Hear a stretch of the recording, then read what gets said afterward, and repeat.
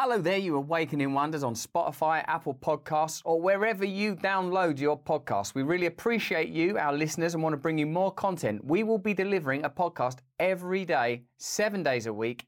Every single day, you'll get a detailed breakdown of current topics that the mainstream media should be covering, but if they are covering, they're amplifying establishment messages and not telling you the truth. Once a week, we bring you in-depth conversations with guests like Jordan Peterson, RFK Jr., Sam Harris, Vandana Shiva, Gabor Mate, and many more. Now enjoy this episode of Stay Free with Russell Brand. Remember, there's an episode every single day to educate and elevate our consciousness together. Stay free and enjoy the episode.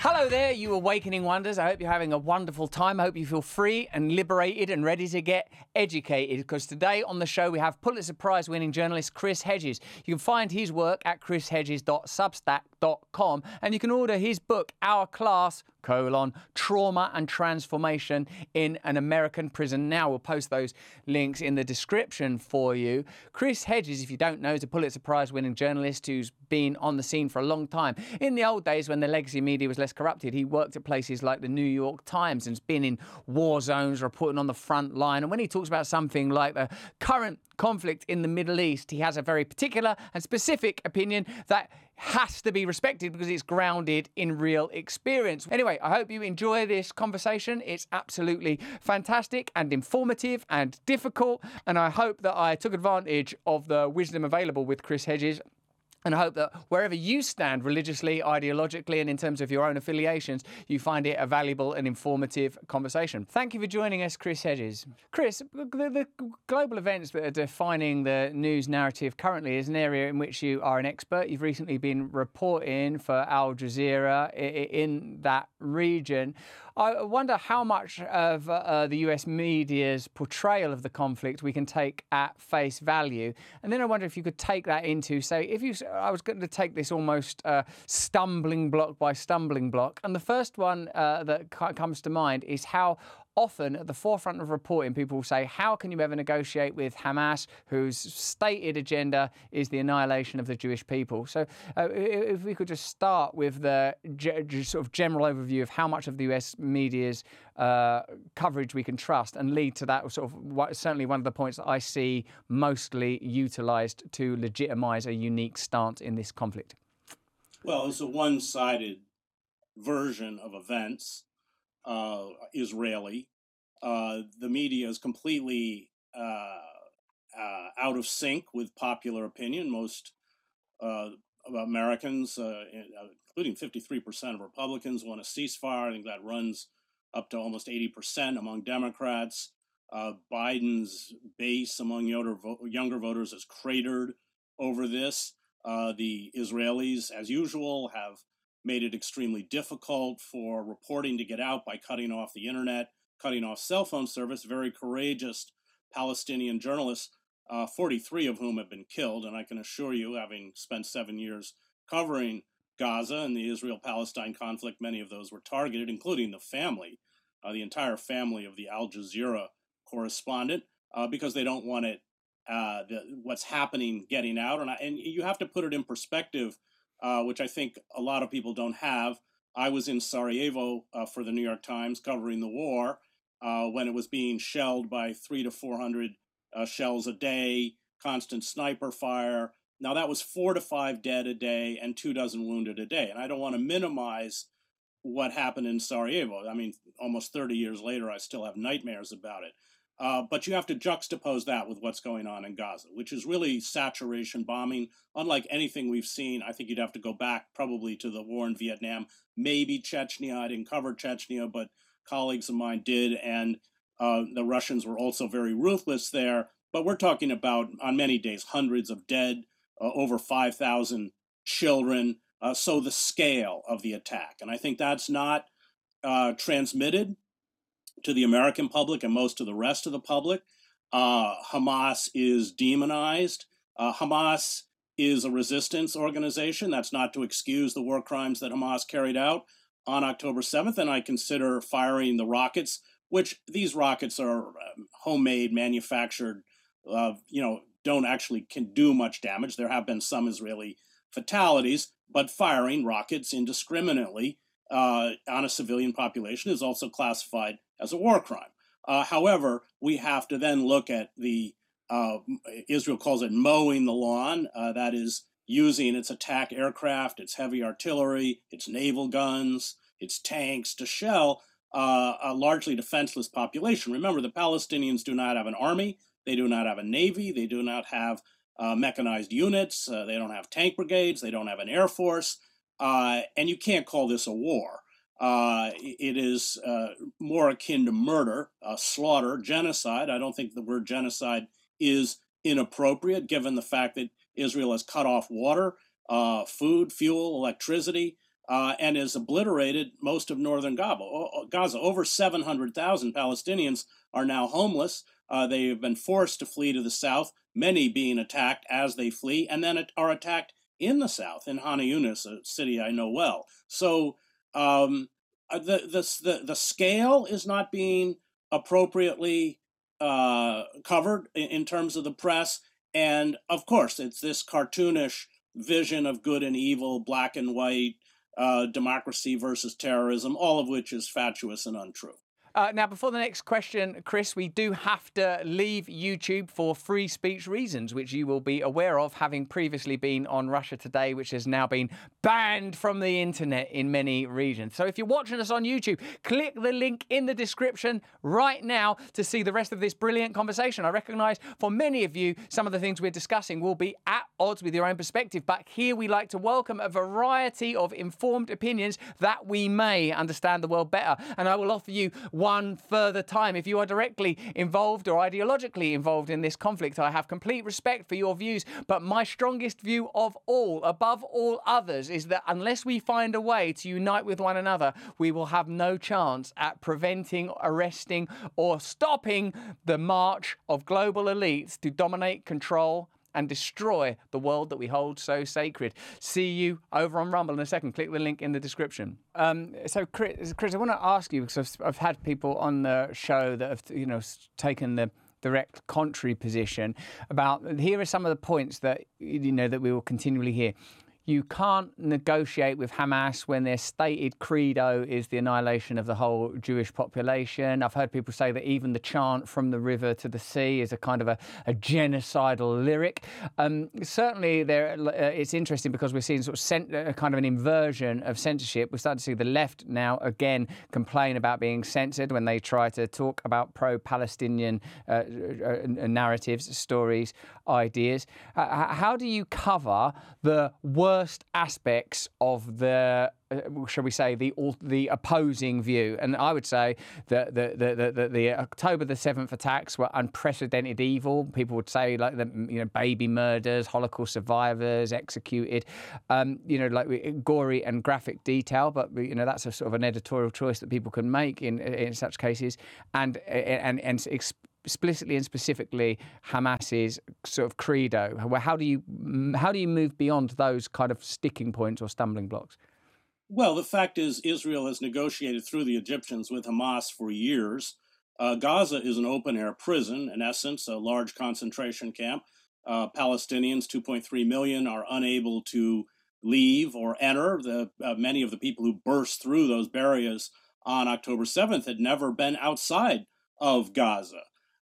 And while I agree that there were egregious atrocities and war crimes that were committed against the Israelis, again, one has to put it into context that when you, and I covered Gaza for many, many years, when you treat people with that kind of cruelty, when you humiliate them, when you make it impossible for them to work. There's huge unemployment among the youth, something like 50%. Most are dependent. Most Palestinians in Gaza are dependent on UNRWA, on UN aid. When you use and you take the March of Return, they use snipers and shells to kill nonviolent demonstrators. This engenders, of course, a very understandable rage. Now, to understand is not to condone, and I'm not condoning. But if you look at rebellions, look at Nat Turner, when the slave revolt, Nat Turner and his band during the antebellum South, they killed every white that they saw. Go back and look at the Haitian uprising against the French in Saint-Domingue. The French planters were brutally tortured and killed, as C.L.R. James documents in his great book, Black Jacobins. That is an understandable rage on the part of the oppressed. That's what happens when you treat people with that kind of barbarity. The barbarity that is visited upon them, they visit on others. And again, I'm not condoning it, but I think we have to put it in context and understand it. So the line that Hamas has within its charter, the destruction of Israel, this is true. However, it is belied by the fact that for many, many years there have been direct negotiations or indirect negotiations through Egypt with the Israelis on ceasefires and all sorts of other issues. And of course, there were negotiations through Qatar for the expected release of the hostages. So it's just not true that and Hamas is a resistance organization. It functions the way resistance organizations in the past have functioned.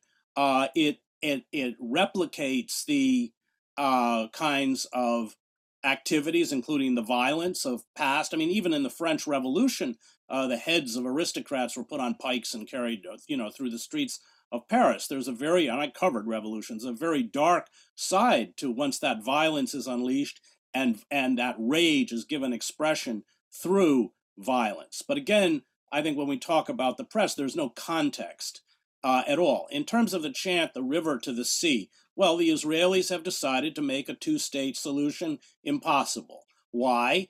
Because they have seized 60% at least of the West Bank through Jewish settlements and closed roads and military zones and everything else. And that chant from the river to the sea, I think, is an expression which I support now of one person, one vote.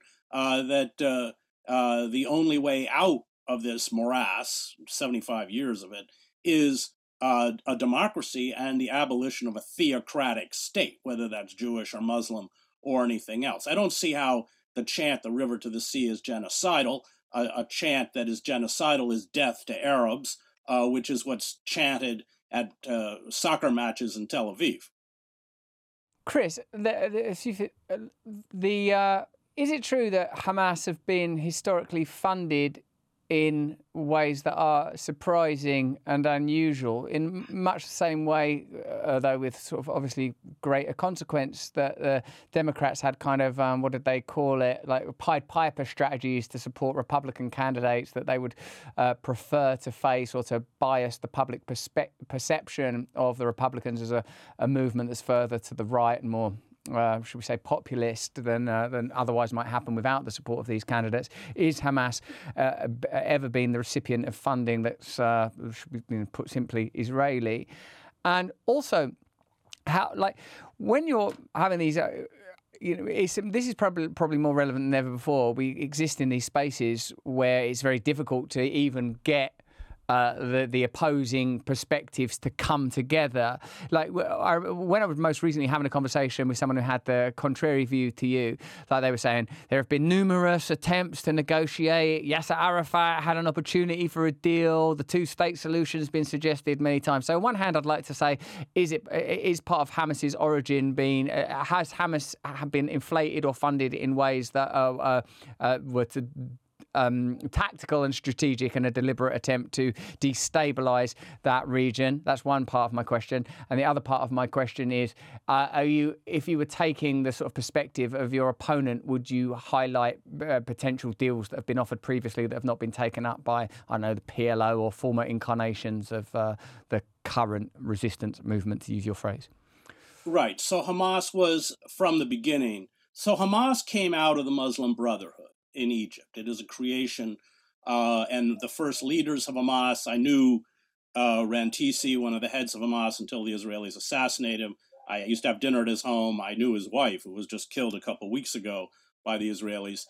They came out of the Muslim Brotherhood, and Fatah was a secular revolutionary movement.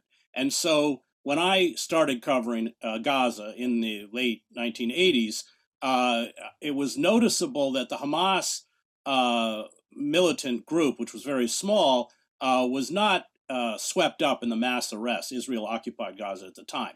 That all the focus was on Fatah. Bibi Netanyahu followed this strategy where he allowed Qatar, and I was just in Qatar, to fund Hamas because he saw those divisions within the Palestinian diaspora, or in the Palestinian community, useful in terms of splintering power. So yes, this was a strategy that, of course, has failed miserably. But the Palestinian Authority really functions as a colonial police force. It is completely under the control of Israel. It has very little popular support, including in the West Bank. And this notion that the Palestinian Authority is somehow going to administer Gaza is farcical. Initially, the United States reached out to Egypt to see that after this devastation, would Egyptian security forces go in and occupy Gaza? Egypt obviously refused. So yes, this was a misguided policy. It reminds me of what happened in Syria when the White House got this ridiculous idea that they were going to fund quote unquote moderate rebels. And then, of course, ISIS and Al Qaeda and all these groups just crossed the border into Syria. And we ended up bombing the very people we armed. So it's very similar to that terrible, terrible miscalculation. So yes, Israel from the beginning nurtured, fostered Hamas, and Netanyahu in particular. There's statements by Netanyahu talking about the support for Hamas being an effective tool to fracture Palestinian power. What about the deals thing that I mentioned in the mix with that question, Chris? Oslo. Look, the Oslo Accords. I covered the Oslo Accords, so I reported on them for the New York Times. The Oslo Accords were designed. So this was driven by Yitzhak Rabin. Yitzhak Rabin, because of the Oslo Accords, was hated by the Israeli right, in particular AIPAC and the Zionist or Israel lobby in the United States. When he was running against Bibi Netanyahu, I covered that election. They pumped tons of money into the Netanyahu campaign. Netanyahu is a creation of the right-wing Zionist movements. Remember, he speaks fluent English. He went to MIT and lived outside of Philadelphia. So Rabin was detested. And at the Netanyahu rallies, and I was there, Rabin was dressed in a Nazi in an effigy in a Nazi uniform and burned. People chanted death to Rabin. At one point, Netanyahu walked in front of a mock funeral for Rabin. And then, of course, Rabin was assassinated by a Jewish extremist and a follower of Netanyahu. And Leah Rabin, Rabin's widow, to the day she died, blamed Netanyahu and his supporters for the murder of her husband. So the whole Netanyahu is a creation of this right wing, and I encourage all of your viewers to watch The Lobby. Al Jazeera did an undercover, sent a very courageous kid inside the lobby with a hidden camera, the Zionist or the Israel lobby, both in the UK. That was broadcast on Al Jazeera, and then they did another one in the United States, and Israel put enough pressure on Al Jazeera so that it wasn't broadcast, but you can watch pirated copies on Electronic Intifada, I think, has put it up. But you see the power of the lobby. I mean, they're just putting $100 million. They just announced AIPAC's putting $100 million to defeat AOC and the other Ilhan Omar and the other members who have called for a ceasefire. They have tremendous reach. So Rabin was detested and hated because of Oslo. But Oslo was, I think Rabin's, there was a good and a bad side to Rabin. The good side was that he realized that the occupation was poisoning and destroying his country, and it had to end. The bad side is that he thought that by withdrawing, he could create a quisling, in essence, colonial force, which was embodied in the Palestine Authority, that would do the bidding of Israel, and that's what Mahmoud Abbas does. Arafat, and I knew Arafat very well, Arafat's, for all his quirks, and he had many of them, nevertheless drew a line. He was not willing to be an Israeli puppet, and I think there's very strong evidence he ended his life under house arrest, that the Israelis poisoned him to death. I think that's not conclusive, but there's a lot of anecdotal evidence that I think leads those of us who knew him and covered it to believe that that's what took place. The Oslo Accords were never viable in terms of establishing an independent Palestinian state, because remember, Israel controlled the borders. And by controlling the borders, they don't, for instance, in Gaza, they don't occupy Gaza, but because they control the borders, they control what goes in, what goes out. And that was true before October 7th. And they could shut everything down in an instant, including, as they have done now with this horrific assault on Gaza, the water supply, the electricity, the power plants, along, of course, with food. I mean, people were seeing serious cases of malnutrition. There's no sanitation anymore in Gaza. Many people have been pushed to the south, most of the north, 1.1 million Palestinians. And we must remember Gaza is very tiny. It's only 20 miles long and 5 miles wide. It's one of the most densely packed places on the planet. And you mentioned, Russell, about Hamas atrocities, and there's no question that there were horrific atrocities that were carried out. But it's also an atrocity to drop 2,000-pound bombs in the middle of refugee camps. I am not absolving Hamas, but the atrocities that are carried out, I would call state terrorism on Israel, are even, I think at this point, even more egregious than what Hamas carried out on October 7th. Certainly in terms of numbers. I mean, 5,000 dead children. Yes, I acknowledge that there are discrepancies in reporting the types of violence that are conducted perhaps by groups, regions, organizations that are disempowered versus imperial power. It's sort of common parlance to think of drone strikes as being very bespoke and rational and targeted and discerning, and what are even to use the term acts of terror as being hysterical and sort of wild, and there are evident and clear discrepancies.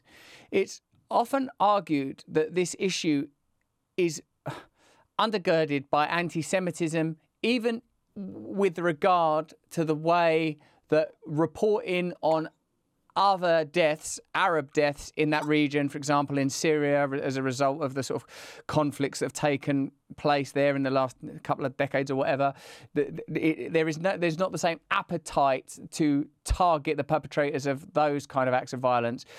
Where is anti-Semitism a relevant framing for issues in this region, and where is it not relevant? It's not relevant when we equate the policies of the Israeli government or criticize or attack the policies of the Israeli government, and therefore are accused of anti-Semitism. Israel is a state, and I will just throw in that I graduated from Harvard Divinity School. I spent a lot of time reading the Hebrew Bible. And the idea that the Israeli state represents the best of Jewish theology, of the Torah, of the prophets. I mean, Judaism, like Christianity, these were religious systems that were written by oppressed peoples with an acute understanding of what it meant to be oppressed and the defense of the oppressed. And of course, any state is about the projection of power.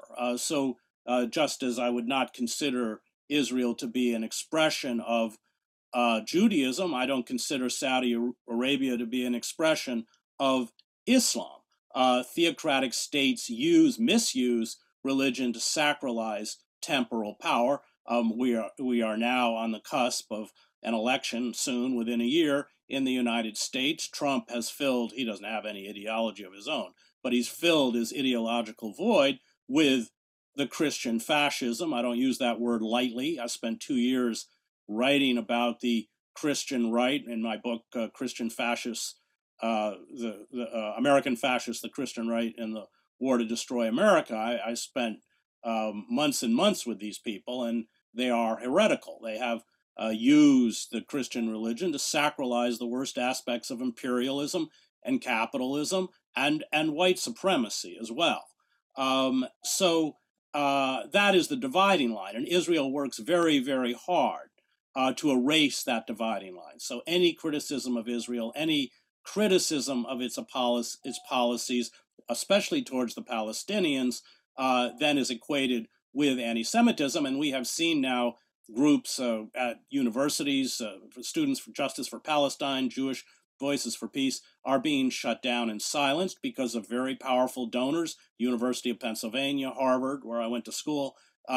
These are, and it's very counterproductive, because by essentially attacking legitimate criticism of a state and branding it anti-Semitic, you are diluting or minimizing the real anti-Semitism, which of course is there. I mean, racism exists.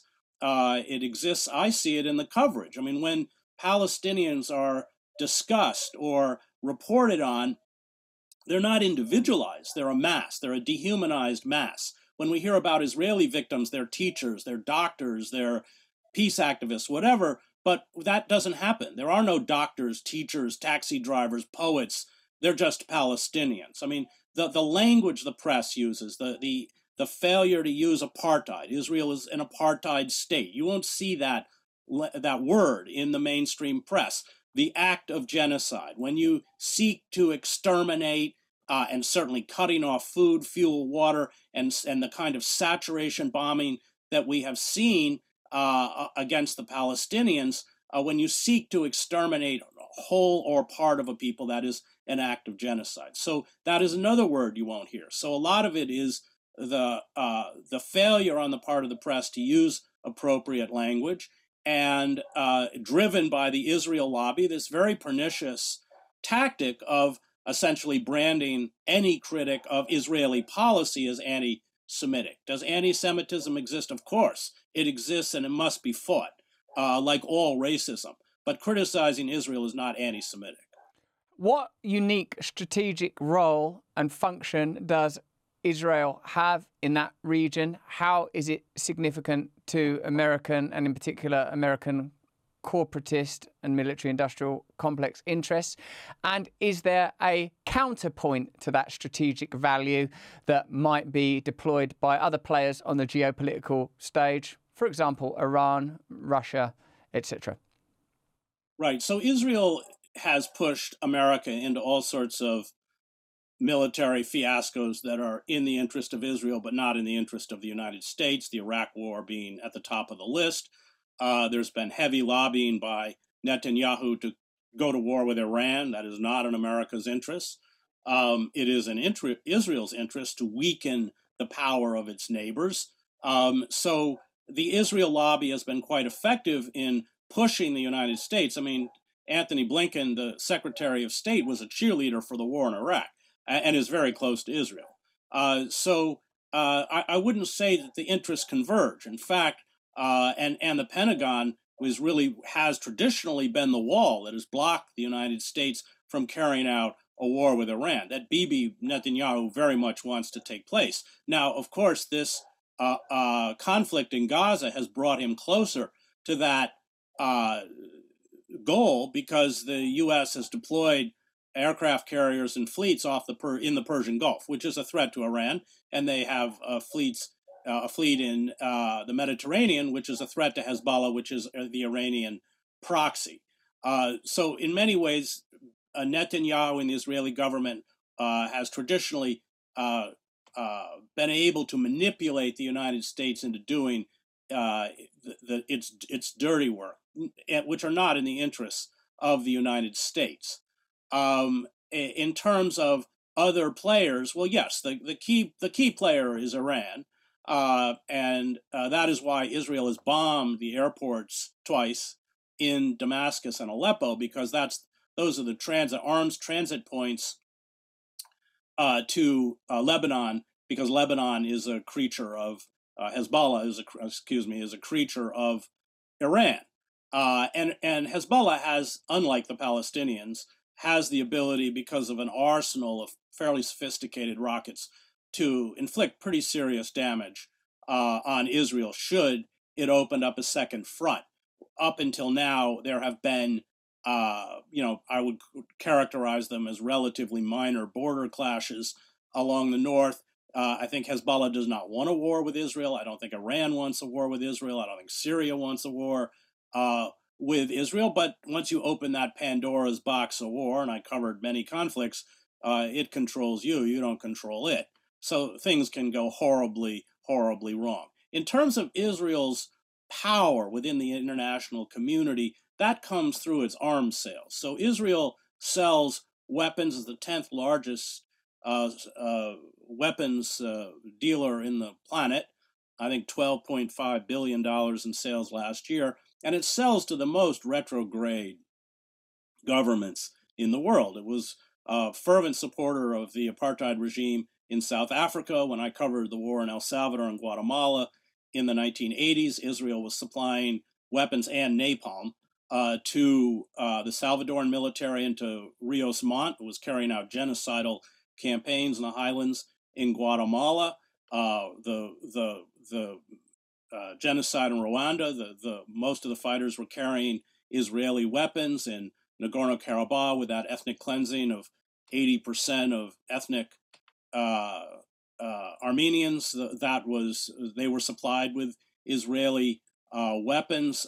They don't care who they sell to, and that gives them tremendous power because the arms industry, in many ways, drives the policy of the United States, of industrialized nations, and I think that's why you have seen governments in Europe and, of course, in Washington sign on for this genocide because of that's a kind of secretive world, but a powerful one. And Israel is in that club. And remember, many of the Pegasus spyware that was used to track my friend Jamal Khashoggi, the Saudi journalist who went into the consulate or the embassy in Ankara and was cut up. I mean, we haven't found his body by the Saudi regime. That's an Israeli creation.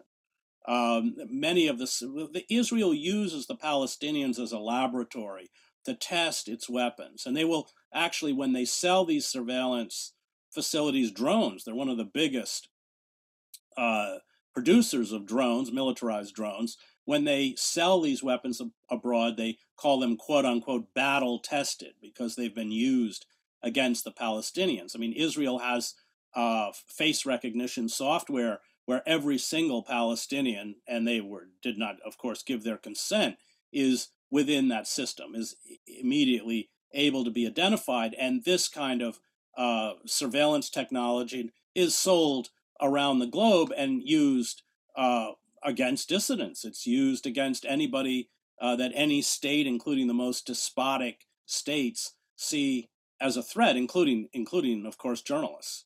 Chris, it appears that you, in a sense, is this true, see Israel as the more influential or even the more dominant partner in their relationship with the United States. But even in terms of weapon sales, like my assumption would be that the United States are far more profligate and successful in that industry. So are you suggesting that it's Israel that drive these policies, but that where there is a necessary collaboration between the United States and Israel, whether that's through funding, favourable reporting, many of the topics that have been covered in our conversation so far today. If so, what does that suggest about a broader global agenda? Because I've always assumed that the dominant partner in any relationship between the United States and another nation would be the United States. That it would be ultimately their interest that would be served. And my sort of broad, albeit somewhat shallow, certainly compared to yours, assumption would be that, or assessment would be that United States have an appetite for a unipolar hegemony to continue, and that the war between Ukraine and Russia is a way of draining Russia, the potential South Seas wars have comparable objectives there, and that ultimately this ascending Middle Eastern conflict will be used to facilitate the kind of institutional powers that lurk behind the edifice of American democracy. But in your response to the last question, it seems to me that you're suggesting that it's Israel that are authoring sort of current events, at least. Is that what you feel and understand? Yes, but let me first address the issue of the arms industry. You're right that the American arms industry is larger, but the American weapons and surveillance technology industry is completely integrated with Israel, and they work closely together. Remember, the intelligence services are completely integrated. So there, in many ways, Israel is not necessarily a competitor, although because of the $3 billion a year that we give to Israel, one of the ironies is that the American aid largely built that technology and arms industry that has now become so large within Israel. In terms of the American political scene, yes, you cannot defy the power of the Israel lobby. It's impossible. And Netanyahu acts with tremendous arrogance towards Biden. There's an animus among many Democrats, in particular Obama, because Obama was pushing through his Iran nuclear deal, which Netanyahu didn't want. And Netanyahu got himself invited to the U.S. Congress, bypassing the White House, to denounce the Iran nuclear deal and attempt to sabotage it, essentially setting himself up as an antagonistic to the Obama administration. They much prefer Trump. I look at Netanyahu and the Israel lobby as a kind of albatross around Biden's neck. Well, they don't care if they bring Biden down.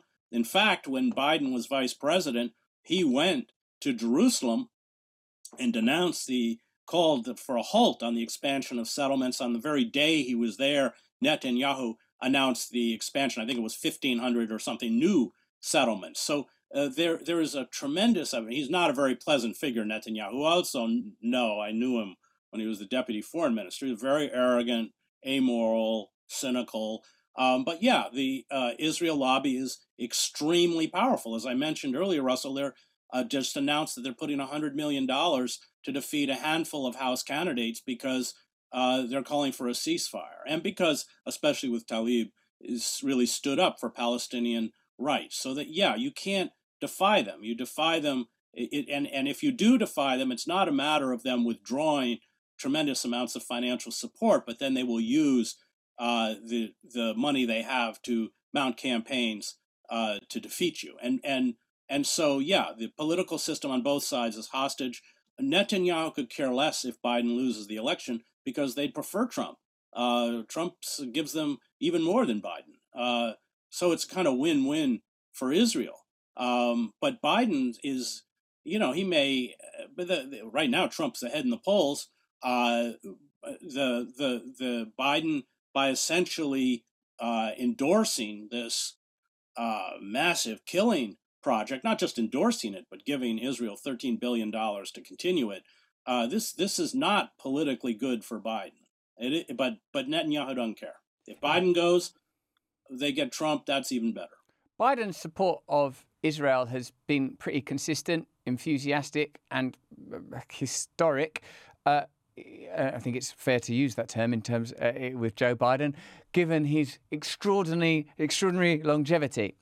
But I feel, Chris, that when you're talking about, I want to understand how Israel are able to assert such what would seem to be atypical power, because my assumption would be that it's a relatively modern country, like in terms of its, sort of recent establishment in the 1940s, I mean, whilst I completely acknowledge that it's an ancient land and their historic claims and all of this, the origins of that, of the situation. I'm sort of not seeking to deny them.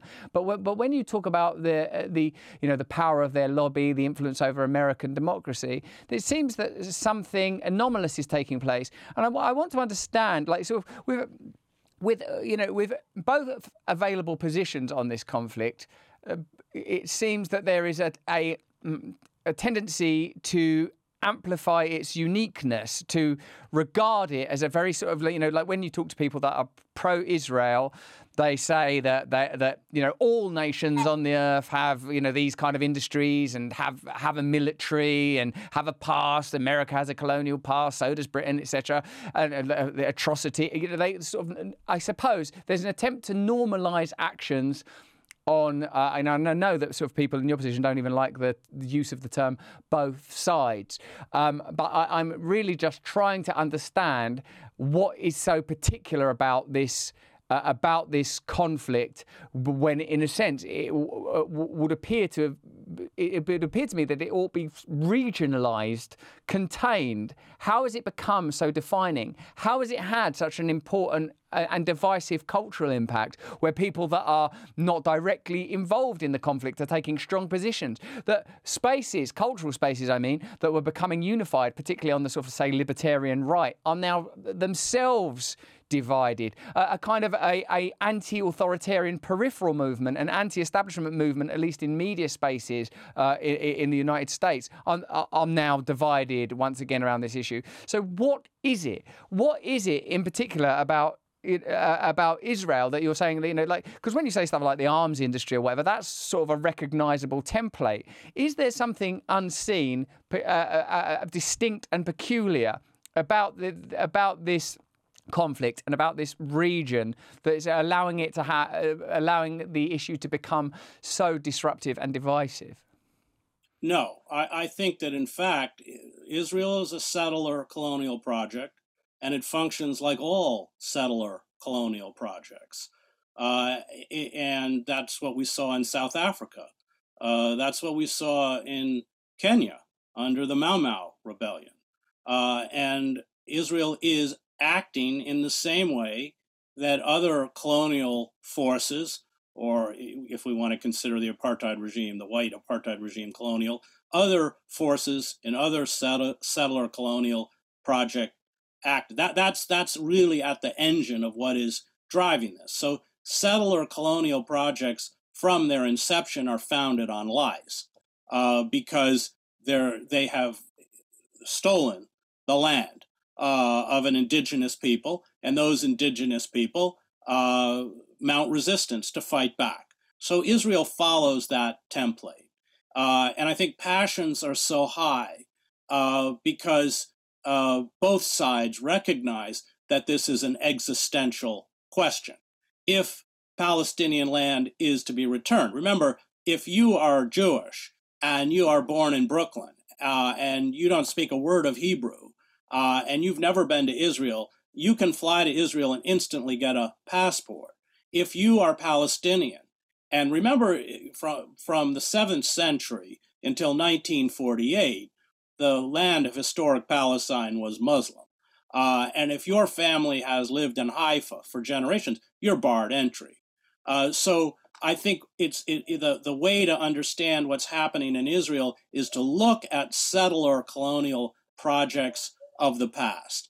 And what happens, because they constantly use force and violence as a form of control, they either attempt to buy people off, collaborators, that's what the Palestine Authority is, and if you can't be bought off, you're killed. That's what settler colonial projects do. But it doesn't work often, usually over the long term, unless, of course, it's the United States, where 90% of Native Americans were killed. It doesn't work. It also happened with the Patagonians in the south of Argentina, but they were all wiped out. And that, I think, is also an important historical template to remember, because what Israel is attempting to do is push all of the 2.3 million Palestinians over the border into the Sinai and Egypt where they will never return, and they will then turn on the West Bank. And this isn't conjecture. You have to go back and look at the statements over many years of many of the ministers in the Netanyahu government, because they have endorsed this kind, they have euphemisms like transfer, but they have endorsed this kind of ethnic cleansing for a long time. They have their roots in the radical rabbi Meir Kahane, who I knew and covered, who was later assassinated. The difference was that when I was in covering Israel, he was so unpalatable, Kahane. He was a racist and called for the eradication of Palestinians. His party, the Koch Party, was banned in 1994, but his heirs have taken control. And so there, when they make these statements, and they come out constantly that the Palestinians, Netanyahu called them the new Nazis. There was this song that's been circulating with Israeli school children singing, about a song lauding the annihilation of the Palestinian people. Something that the Hitler Youth would have sung about Jews. You take it very, very seriously. And I think that when we see Israel as a typical settler colonial project, then we understand its behavior, because at the end, they seek to carry out really genocide, massive amounts of force to eradicate the problem. That's what happened in Kenya. The British have still not dealt with this, of course, although King Charles was there. That's what happened in South Africa. And that's what happens in other settler colonial projects. And that's where we are. So I think that's the best way to understand Israel. Of course, you do have the aspect of the Holocaust, which Israel, of course, has weaponized the Holocaust. But the Palestinians did not carry out the Holocaust. They had nothing to do with the Holocaust, although now they are, of course, condemned as Nazis. I see. So the paradigm you deploy is to see it as a settler colonial model, and then when you that often has the type of dynamics that you're describing. But perhaps unique to this is the recent history of the Jewish people, in particular the Holocaust, and the fact that that region is almost the interface between Western colonialism, the counter-narrative posed by Islam and post-Ottoman Empire, the post-Second World War and post-Ottoman Empire region, and perhaps is complicated further by the complexities added because it is a resource-rich area that still seems to be central to the global economy, and remains a highly disputed and contentious region because of the requirement for control over resources there. So I wonder, in some kind of macro narrative, if such a thing can be offered, that it's kind of important that it remains unstable and the scene of ongoing conflagration, that it's somehow beneficial to the kind of institutional economic global forces that are, in a way, transcendent of something as, what do I want to say, almost, I want to say, atavistic as national and religious interests. No, I don't think the instability is beneficial, because a war with Iran would be catastrophic. It would be viewed throughout the region as a religious war. Iran is Shia. 60% of Iraqis are Shia, 3 million Shias in Saudi Arabia, Bahrain, so a huge Shia population in Lebanon. So no, it would be very, very dangerous. And I think the United States is aware of that. They definitely do not want this to become a regional conflict, especially after 2 decades of the military fiascos that were orchestrated in Iraq, Syria, Libya, Afghanistan. And I think that then, just as I understand Israel through the dynamics of a settler colonial project, I understand the dynamics of the United States through late empire. What happens in late empire? They're losing their influence, economic, political. That hegemony is breaking apart. And in late empire, this is true for all empires, they seek to regain that hegemony through military force, which plunges them into one military debacle after another, which is really the history of the United States going all the way back to Vietnam. This support for the wholesale slaughter in Gaza it's going to take at least a decade for the United States to repair its relations with the Muslim world. I think the Muslims are what, I can't remember, it was 1.2 billion, or I can't remember the number, but I mean a significant percent of the world's population. And of course, the global South, because the global South is looking at this in utter horror. Well, where is the rule of law? Where are the Geneva Conventions? Where is humanitarian law? And that is a message that both Israel and the United States is delivering to the global South and everywhere else.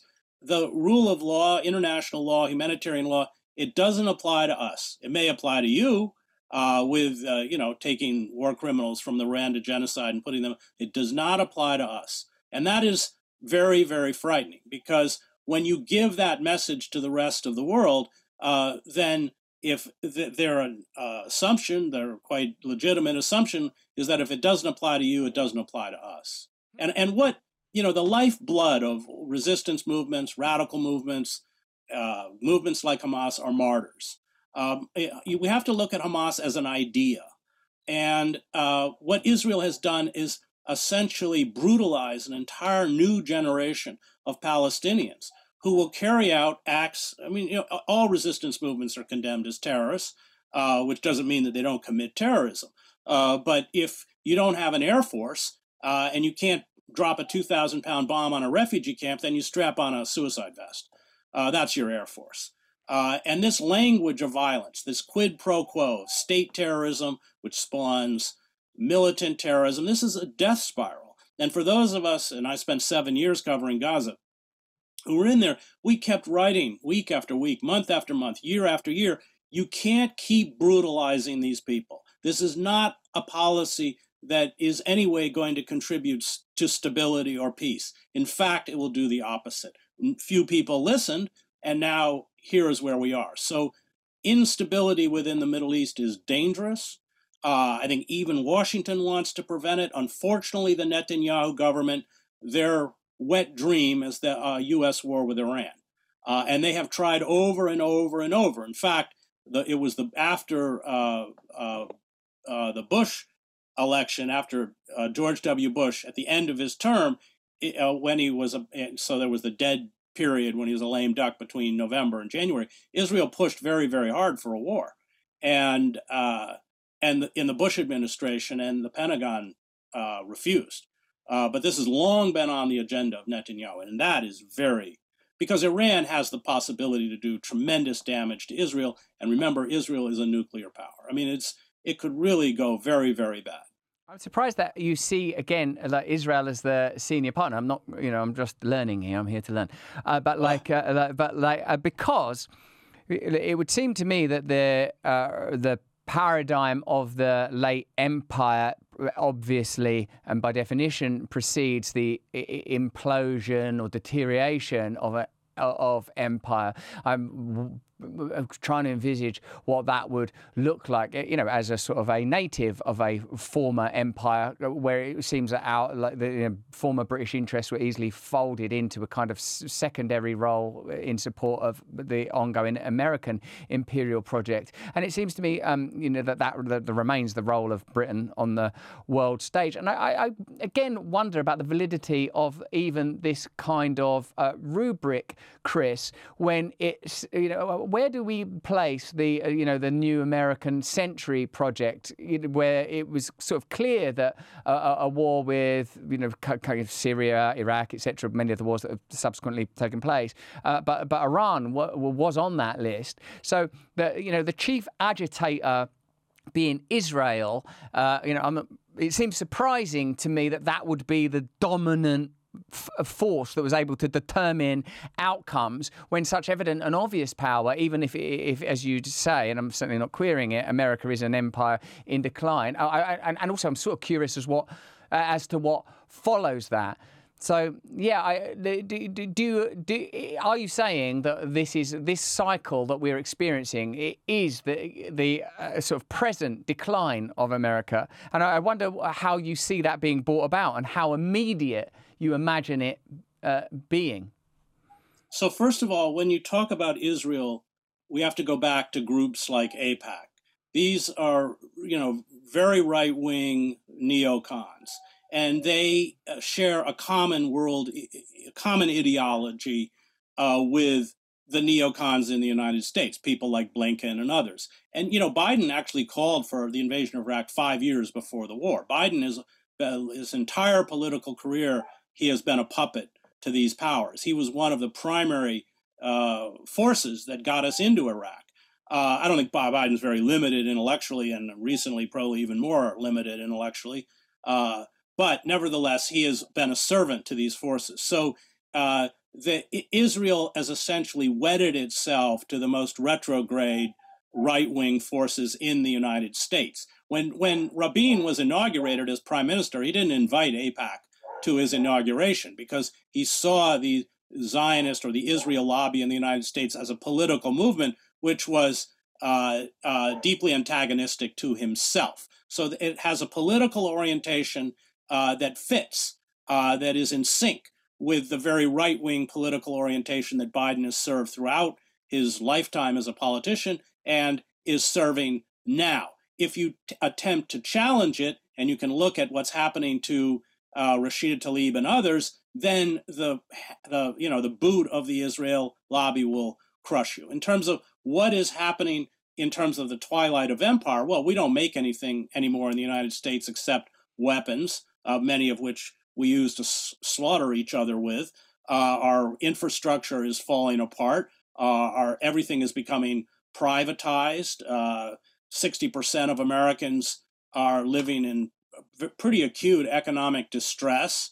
And what happens with all empires is that they hollow themselves out from the inside. As Thucydides said at the death of the Athenian Empire, the tyranny that Athens imposed on others, it finally imposed on itself. And that's what's happened. So the harsh tools of control on the outer reaches of empire, wholesale surveillance, militarized police, all of that is brought back into the heart of the homeland to essentially crush dissent. And let's also, just as a caveat, a lot of these police forces in places like Ferguson were trained by Israelis. That's also a big project within Israel, is training police forces in very brutal forms of crowd control, which we saw in places like Ferguson, backed up by military-grade equipment. And that's, of course, taken place in the United States. So how does it die? It dies ultimately the same way the British Empire dies, and that's once the pound sterling no longer became the world's reserve currency in the 50s, the British economy went into a tailspin. Once the dollar, I'm not saying we're there yet, but once the dollar is no longer the world's reserve currency, the United States can't fund its empire. It's all funded on debt. It doesn't work. And that creates a tremendous contraction, a terrible economic depression, and that's where we're headed. I mean, if climate change doesn't get us first. So we are replicating the end of empires, the way Tainter writes about it in The Collapse of Civilizations. I think he looks at 24 different empires. It's military adventurism. It's essentially a military beyond control. That's what Arnold Toynbee says is the death of empires, is that they can't control their military-industrial complex. It becomes a state within a state, or as Alexander Berkman says, it becomes the enemy within. And that's precisely it. So we have to Ukraine, Israel. Remember, most of this money is not going to Israel, and it's not going to Ukraine. It's going to Raytheon. It's going to Northrop Grumman. It's going to the arms manufacturers, and that's why we are in this horribly self-destructive cycle of permanent war, and nobody can stop it. If when we were discussing a moment ago the religious ideologies present within different relatively modern nations within that region, and you sort of broke down how it's primarily Shia Muslim populations, and that would escalate any conflagration to a religious war that would be impossible to envisage how that would be contained. It seems that we're similarly referring to ideological forces that are transcendent of the limited model that nation can can grant us, whether that's your description then of the magnetic power of the military-industrial complex. If so many of the resources are finding their way into the military-industrial complex, then it becomes pretty clear whose agenda is directing these events. And whilst I welcome, and it's very helpful to have the provision of the end of empire model and how that is, there are identifiable traits playing out. It seems sometimes, Chris, that you're referring to ulterior trends that are only become visible if you have a geopolitical lens that can be applied, i.e. when you talk about the, sort of the likelihood of the dollar being displaced, how that would lead to a true collapse. And I wonder if you feel that these are the kind of geopolitical yet financial conflicts that are being played out with these sort of relationships, that BRICS kind of stuff that's going on. I wonder how informative those ulterior yet determining issues are. And if indeed they are, doesn't that diminish the authorship of, the Israeli state that sort of determined the initial, guided the first part of our conversation, i.e. if Raytheon and the military-industrial complex are making all the money, if this ultimately becomes sort of an end game for the American empire, isn't that what is determining these wide-scale global conflicts, which what's happening in Israel is but one? We've mentioned Ukraine. We're seeing the escalation in the South Seas and stuff. What do we think about that? Well, China. So how does the United States cope with the rising economic power of China? It's through military threat. And that, of course, is very dangerous as well. So the problem is at the end of empire, you only speak one language, and that's the language of violence, because it's the only language you can speak anymore. I mean, that is essentially exemplified by the death of diplomacy. I mean, here we have a wholesale slaughter, and the United States is vetoing resolutions in the UN for a ceasefire. I mean, this is insanity. It's utter insanity. It's not in anyone's interest for the United States to do this. So in terms of, I think we have to look at that, as I said before, that the relationship between Israel and the United States is one that on an intelligence level, in terms of arms production, these are relationships that are completely integrated, that Israel does not function as a separate entity. And so they're working as one, and the United States is a settler colonial regime. I mean, we bear a lot of the sins, which we have not dealt with. Israel certainly hasn't dealt with them, but we haven't dealt with them either, as to who we are. We were a huge supporter of the apartheid regime in South Africa. In fact, of course, it was the CIA that located Mandela and got him arrested. We will rewrite history afterwards. Mandela and Clinton can become best friends, but the United States was deeply antagonistic to the ANC. And so, the sad fact is that the Palestinians are powerless. And because they're powerless, at least within the circles of power, they're friendless. Nobody cares. Go back and look at the Armenian genocide, which was very public. People knew that it was happening. Anywhere between 600,000, 1.2 million Armenians. And there are many parallels. They were forced out of their villages and homes. They were attacked as they were being pushed into the desert. They had no food or water. People died of exposure. I mean, a very similar playbook is now taking place in Gaza. I mean, the idea is to create a humanitarian crisis in southern Gaza that is so unsustainable and so horrific that essentially the international community agrees to push them out. That's Israel's playbook. They told Palestinians they had to go to quote unquote a safe zone, although they're attacked often when they go through these supposedly safe corridors. But now they're targeting the South Hana Yunus is right on the border with Egypt, is right on the border with Rafah. And you can't, if you live in half of that city, according to the flyers that the Israeli Air Force has dropped, if you're a Palestinian, you're going to be attacked. You are. They're already bombing it. So they've already killed many people. They're attacking UN schools because those are where displaced people who have nowhere else to go are camping out. They've shut down the hospitals. I mean, this whole thing of Hamas command centers, they're not destroying these hospitals because of Hamas command centers. They're destroying them because they want no infrastructure, and in particular, a health infrastructure to exist. And almost all the hospitals, even the few of their 35 hospitals, Israel shut down at least 21. Of the ones that remain, they don't have antibiotics, they don't have oxygen.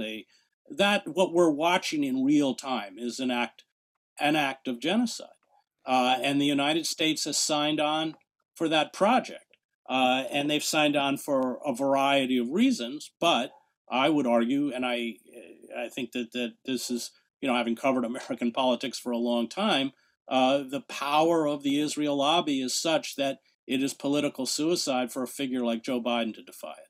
Not that he would anyway, but like my feeling is that when you describe these trends, it starts to seem like the notion of nation provides a layer of opacity that conceals relationships that, as you said, when it comes to secret services and financial ties, there's a degree of integration, in your words, between Israeli and American interests that it appears to me are ultimately the drivers of what actions take place, that the agenda is set by those interests, whether they are military industrial complex, whether they're like, what is it that seems to, it feels like there's a ghost, a phantom that moves through the observable, like we understand things in terms of territory and flags and religious ideology and sometimes even economics, but it seems that there is and you would obviously a far better place to answer this question than I am.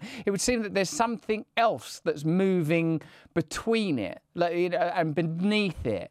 That it's possible to envisage, if you God, after in some kind of reverie, after some kind of epiphany, a world where there could be a different agenda within Israel that would mean that that there is a sort of an end to use your term, apartheid, and that region is governed differently and democratically and non-violently, and one can even sort of, and I know we talked before previously, Chris, we talked about the necessity for spiritual values to prevail in these spaces. That if there were a kind of awakening, if there were a sort of essentially the application of a non-materialist worldview, different solutions become available. But it seems like that the tiles of nation are placed on top of what's happening at depth, and because it's so emotionally evocative, what it seems like a more likely outcome is the escalation of these conflicts rather than diplomacy, because as you said, those things have been sort of taken off the board. So do you feel that as this God, I wonder if America is the last empire of this kind, possibly for reasons that are way beyond our control because of the potential devastation that could be wrought if the end of empire game is going to be a militaristic one. And I wonder if you ever glimpse, Chris, if it's even possible for you to feel any kind of optimism when all of this seems so desperate. Well, I'm a long-time newspaper reporter, so I don't sell hope. That's not my job. My job is to provide the clearest assessment of reality. That was certainly true in the wars that I covered. People who had very Pollyannish views about, their own immortality. I knew a few war correspondents who thought that way. They're not around anymore. So we have to take a very sober look. I mean, you ask about forces. I mean, war has always been a business. That's nothing new. And it's a big business.